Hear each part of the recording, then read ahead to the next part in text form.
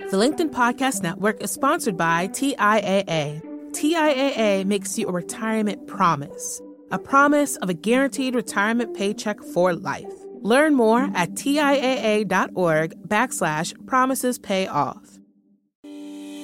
Hey everyone, and welcome to our throwback episode. In our throwback episodes, we are reintroducing you to some of our most popular episodes. This is great for new listeners who want to learn more about the work we've done in the past, and it's a great refresher if you've been a listener for a long time. Enjoy. Today on the podcast, we are going to be talking about all things negotiation, strategy, and playing by your own rules when it comes to your career. I'm so excited about today's guest. We're going to be talking about making unique and interesting career pivots of your own, finding ways to extend your skills in tons of new, cool directions. And then we're going to talk about some of the things that you might be facing right now, thinking about making a potential career change, considering how to make sure that you're optimizing your opportunity to be paid what you're worth, thinking about considerations in the middle of a pandemic. We are going to be covering it all today in a juicy, fabulous episode. Let me tell you about today's guest. Kwame Christian is a best-selling author and speaker and the director of the American Negotiation Institute and a subject matter expert in the field of all things negotiation and conflict resolution.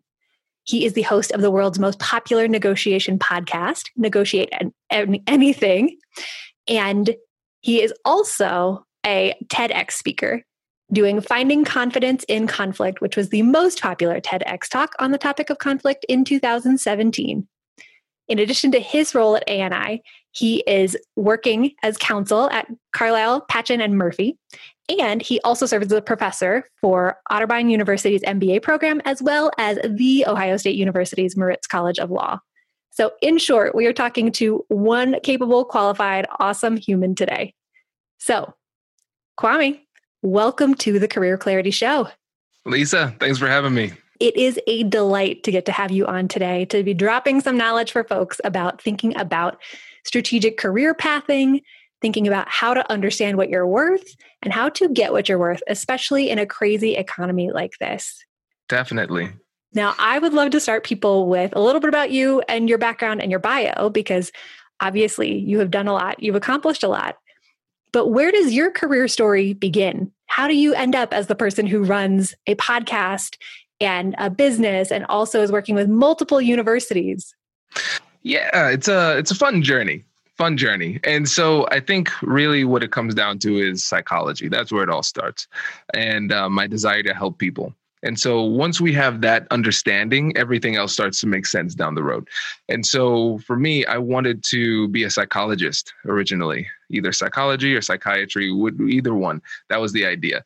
And then I started to get into politics because I said, oh, well, if my goal is to help people, if I am able to understand policy and affect change through policy, then I can help more people. That just is more efficient.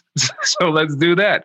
So I finished up with my psychology degree and then transitioned into law. So that's where the law degree comes from and the Master of Public Policy. But as I went through school and started to learn more about politics, I started to realize that's not the lifestyle I want to live. So I was that guy who graduated from law school, passed the bar exam, was getting sworn in by the Supreme Court, asking himself what he wanted to be when he grew up. And so that's really where I was and how I started my career, and finding that answer has been my goal. And right now I'm very, very happy with where I am. Well, let's connect a couple of those dots between getting sworn in and where you are today, because I think that there are probably a lot of people, both in the world of being attorneys or having their JD, who felt a similar way when they graduated, but probably a lot of people who have never thought about going to law school, but who have a similar passion around helping people and understanding the way that the brain ticks, who are trying to figure out, if not this, then what? So how did you go from being the person who was getting sworn in and also having a little bit of an existential career crisis to all the different ways that you serve and support people today?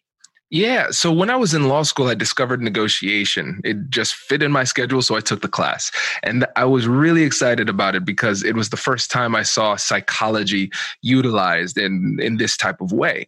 And so I became obsessed with it. And so they had negotiation competitions and my friend and I competed in it and we won the competition at Ohio State. And that gave us the opportunity to represent the school at regionals in Ottawa, Ontario.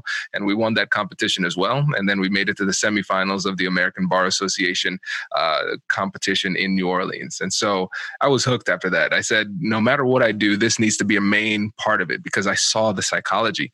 And for me, as a recovering people pleaser, recognizing that the ability to handle yourself in a difficult conversation is a skill, not a talent, that was life-changing for me. So for me, I wanted to find a way to share that message because my motto is that the best things in life are on the other side of difficult conversations. And so for me, if I can help people to make these difficult conversations a little bit easier, we're putting them in a position for them to live their best life. I love that. Well, and I think that a lot of people who are listening will probably have a deep feeling of connection with being recovering people pleasers and trying to understand how to hold their ground and be powerful in difficult and tricky conversation. Well, let's dive into the mechanics of a difficult conversation, because I think part of that fear of making a transition into something new comes from how on earth am I going to prove my value and prove my worth to a new employer that's potentially in a brand new industry?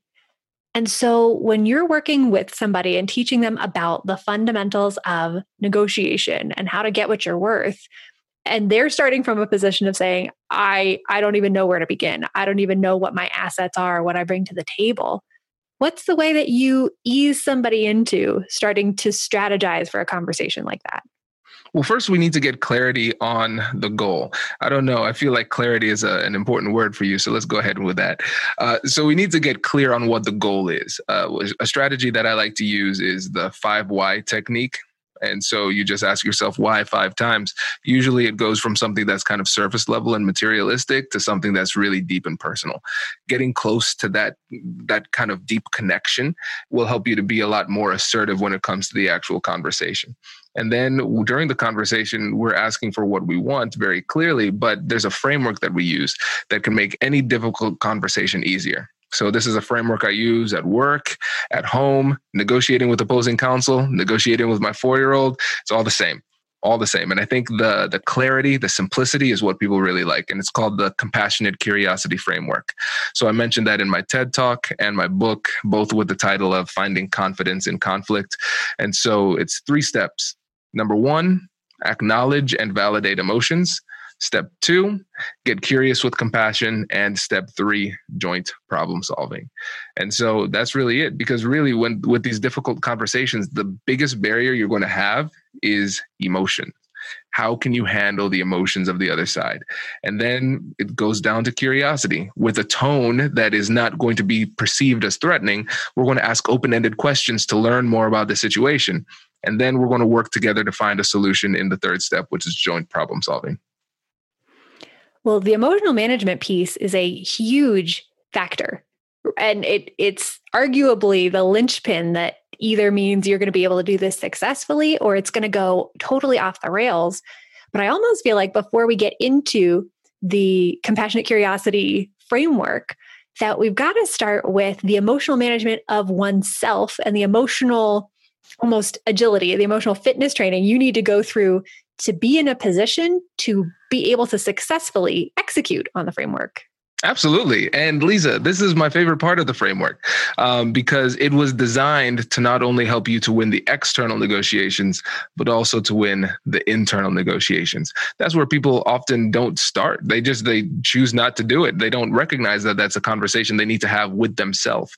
And so you can use it as an introspective process that helps to diminish the emotional barriers that you're feeling. So again, same 3 steps, but directed internally. Acknowledge and validate your own emotions, get curious with compassion, joint problem solving. So with the first step, we're just recognizing, okay, I feel afraid. I feel afraid. Well, what is causing this fear? All right, so I'm going to dig deeply into it. Well, I'm afraid that if I ask, they might take this poorly. Well, then what might happen? Well, I'm afraid that if they take it poorly, then I might lose my position, or I might lose favor with my boss, something like that. So we're figuring those things out. And so then we can start to test those realities. Let's figure out what the worst possible thing is that could happen, and do a thought experiment to see how bad it really is. Most of the time, it's not as bad as we think it is. And then we move on to the next step, joint problem solving. This is where we're reconciling the differences between our heart and mind. What do I need emotionally to feel secure right now? What do I need substantively in order to accomplish my goals? And how can I blend these two things together so I have that clarity when I go into the actual conversation? And the thing is, a lot of times people don't do this internal work beforehand. So people say things to them and they don't know what to do or say because they haven't thought it through. And then it turns into a really awkward conversation. Your confidence diminishes and the conversation goes poorly. The LinkedIn Podcast Network is sponsored by TIAA. In the last 100 years, we've seen financial markets swing, new currencies come and go, decades of savings lost in days, all showing that a retirement plan without a guarantee, quite simply, isn't enough. So more than a retirement plan, TIAA makes you a retirement promise.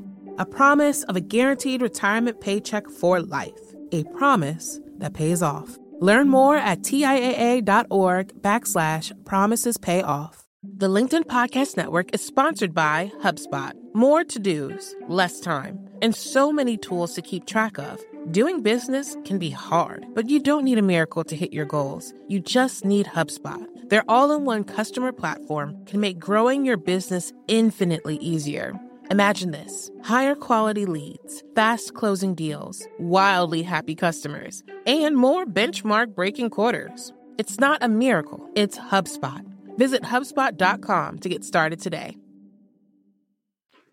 I love that. And one of the things that I think about is when I see that nervousness and fear come up when somebody's considering a career change and starting to apply for new jobs in a new sector. One of the biggest things that will often come up when they engage in that kind of a curious process is that they'll recognize, I'm afraid somebody's going to think that I'm an imposter because I haven't done this work before.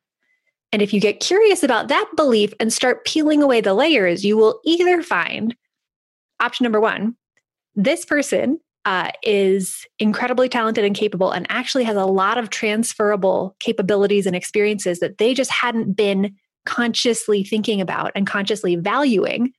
So actually, they're going to be just fine, but we've helped them to surface some of the great argument points and talking points for why they're going to be a high value hire. Or option number two comes up when we dig into the imposter syndrome of actually, you've got a skill gap there.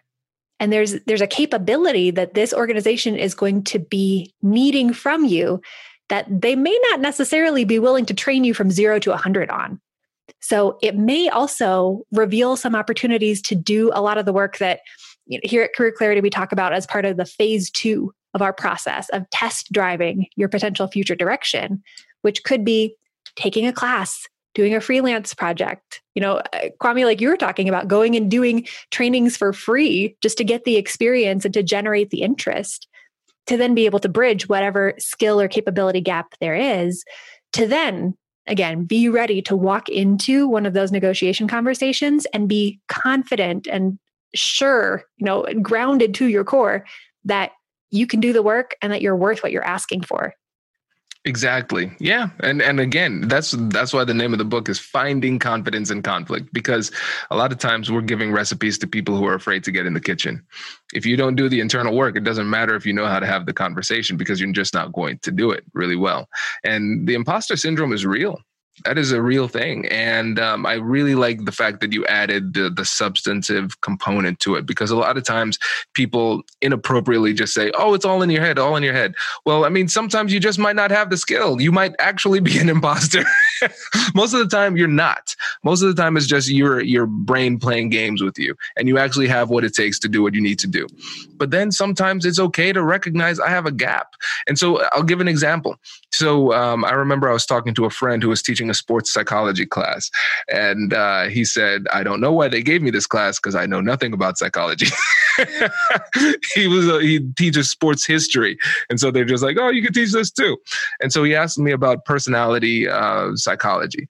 And I was really surprised. I didn't know much about it. It was the recognition of a bizarre kind of gap in my understanding of psychology. I said, that's very strange. I have a degree. I read books all the time. And yeah, I'm not confident in my skills when it comes to personality, because for some reason, I haven't gone over that. And so this is what I did, Lisa. You'll love this. So this conversation happened in early February. And so then I was in talks with a company to do a negotiation training. And they're like, okay, what type of topic would you like us to cover? I said, I'd like to teach personality-based persuasion. And so she said, oh, that is fantastic. We'll do this. And so it was scheduled for June. And I'm like, well, there you go, Kwame. You got to figure this out. And so I started eating all of these books on personality-based psychology. And now I have a deal with LinkedIn to do a course on leading and managing different personalities. That's a core competency now. But it was because I recognized that gap, and I created a sense of urgency that forced me to get a deep level of understanding in the topic, so then I could perform.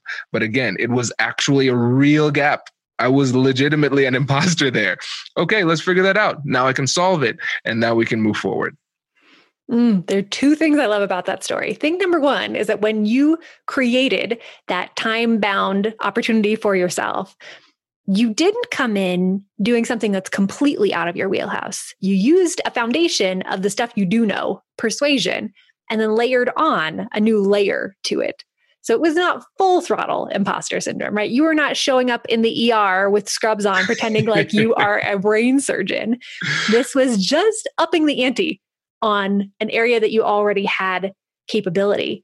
But I love the knowing your own psychology piece of understanding that a really great way to learn this is to put yourself in a position where there's a deadline and where there's some pressure to make sure that it happens, and understanding how you perform and setting that up. Because I'm sure something that you dive into a lot and got to read a ton about in your prep for this is that different personalities respond differently to pressure, deadlines, internal expectations versus external expectations. So hacking your own psychology well enough to know what kind of incentive structure is going to get your butt in gear is an awesome strategy to use. Yeah. I'm very, very competitive, and I hate being embarrassed. And that sparked both of those two things. So I said, Kwame, you're going to have to go really deep in this. And so I understood that when I did that, I'd have a lot of time to consume a lot of materials. And since I was teaching at Ohio State in the law school, I would have an opportunity to beta test it at a really high level with a captive audience. And I got the feedback that I needed in order to tweak the presentation and do really well. People really enjoy it. And it's a key part of my online course. It's a key part of a lot of the presentations that I do now. And like I said, LinkedIn, the course is already produced, but COVID had other ideas. So we need to record it at a later date. But it's really fun. I think if you can recognize those gaps, they're very clear ways to improve. And you have to, like you said, you have to know yourself and what works for you, and then just be really aggressive in shoring up those potential issues. And what that also does is it gives you a real quick litmus test of, are you actually interested in this? Do you actually care enough to do the work to shore that up, to become an expert, to double down on it? Because if you don't, if you're not even interested in learning it in a somewhat abstract environment, why on earth would you think that you're going to enjoy doing that as your full-time 9-to-5 job? Exactly. And also think about this too. I think a lot of times people have an understanding of the word expertise and expert that is a little bit limiting. And so for me, expertise is relative. That's it.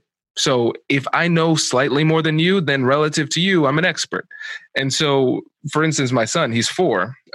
He's been alive for a while, but I wouldn't compare him. I wouldn't say he's like an expert runner or walker, but to a baby, he is an expert. And so he could competently teach a baby how to walk. The baby would look up at Kai and say, wow, you can walk. That's incredible. And so Kai would be a legitimate expert. Now, Kai is not going to then teach Usain Bolt how to run. That would be inappropriate. And so you have to recognize what it takes to be that expert that your company needs. You don't need to be like a scholar who's teaching it at the highest level. That might not be what's necessary. And I'm not saying that you shouldn't shoot for that level of expertise, but recognize that what you have is enough. That's really what we're going for. Are you good enough to do it? Then you can do it. So let me ask you this. If somebody is listening to this and they are on the cusp of wanting to make a career change and they feel like they've got the capabilities, but there's some kind of inner confidence hurdle of, I feel like my skills are transferable and valuable and they would absolutely help at this organization, but I'm afraid that they won't feel the same way and that I'll get lowballed. What are some of the things that you tell somebody who's trying to prepare to make sure that they are going to receive at least an initial offer that's as competitive as possible, and then put themselves in a position to be able to negotiate it up to something even better? Yeah. So first thing you need to do is buy the book, pre-order the book by Lisa Lewis. So you need to get that book. All right. So that's the first thing. If that doesn't work, you could get my book, Finding Confidence in Conflict. The first 50 to 60% is all about confidence. And let's say you don't want to do either of those things or you want something else. What I would suggest doing is reaching out to a friend that you know, love, and trust, and ask them to tell you what you're good at. Talk to a colleague at work. Ask them to tell you what you're good at. Sometimes we are too close to ourselves and we can't see how good we really are. And then we get that from other people. And then we say, oh, wow. Okay. I did. Yeah, I forgot about that win. It's really funny. People forget about wins. I have a friend that has an app called Pep Talk Her. And it's really just a digital brag box. As you get these wins, you go and you put in your wins so you don't forget, because she teaches women how to negotiate effectively. Maggie Palmer, she's going to be a guest on the Negotiate Anything podcast coming up shortly.